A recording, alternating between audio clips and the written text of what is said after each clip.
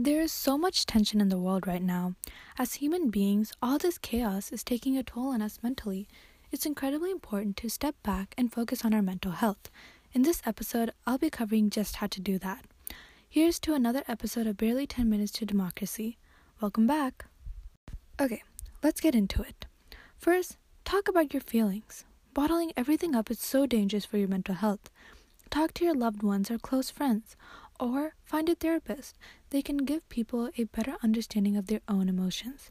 Therapists can also teach communication skills to convey those emotions. Second, set aside me time to recharge. You can meditate, journal, spend some time in nature, eat more fruits, but remember, be kind to yourself. Third, try yoga or meditate.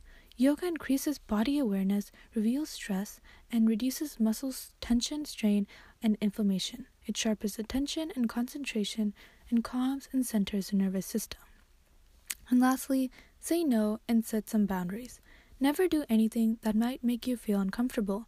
At the end of the day, everything is about you, and never let anyone forget that. That was a lot of info, so here's some key points to remember.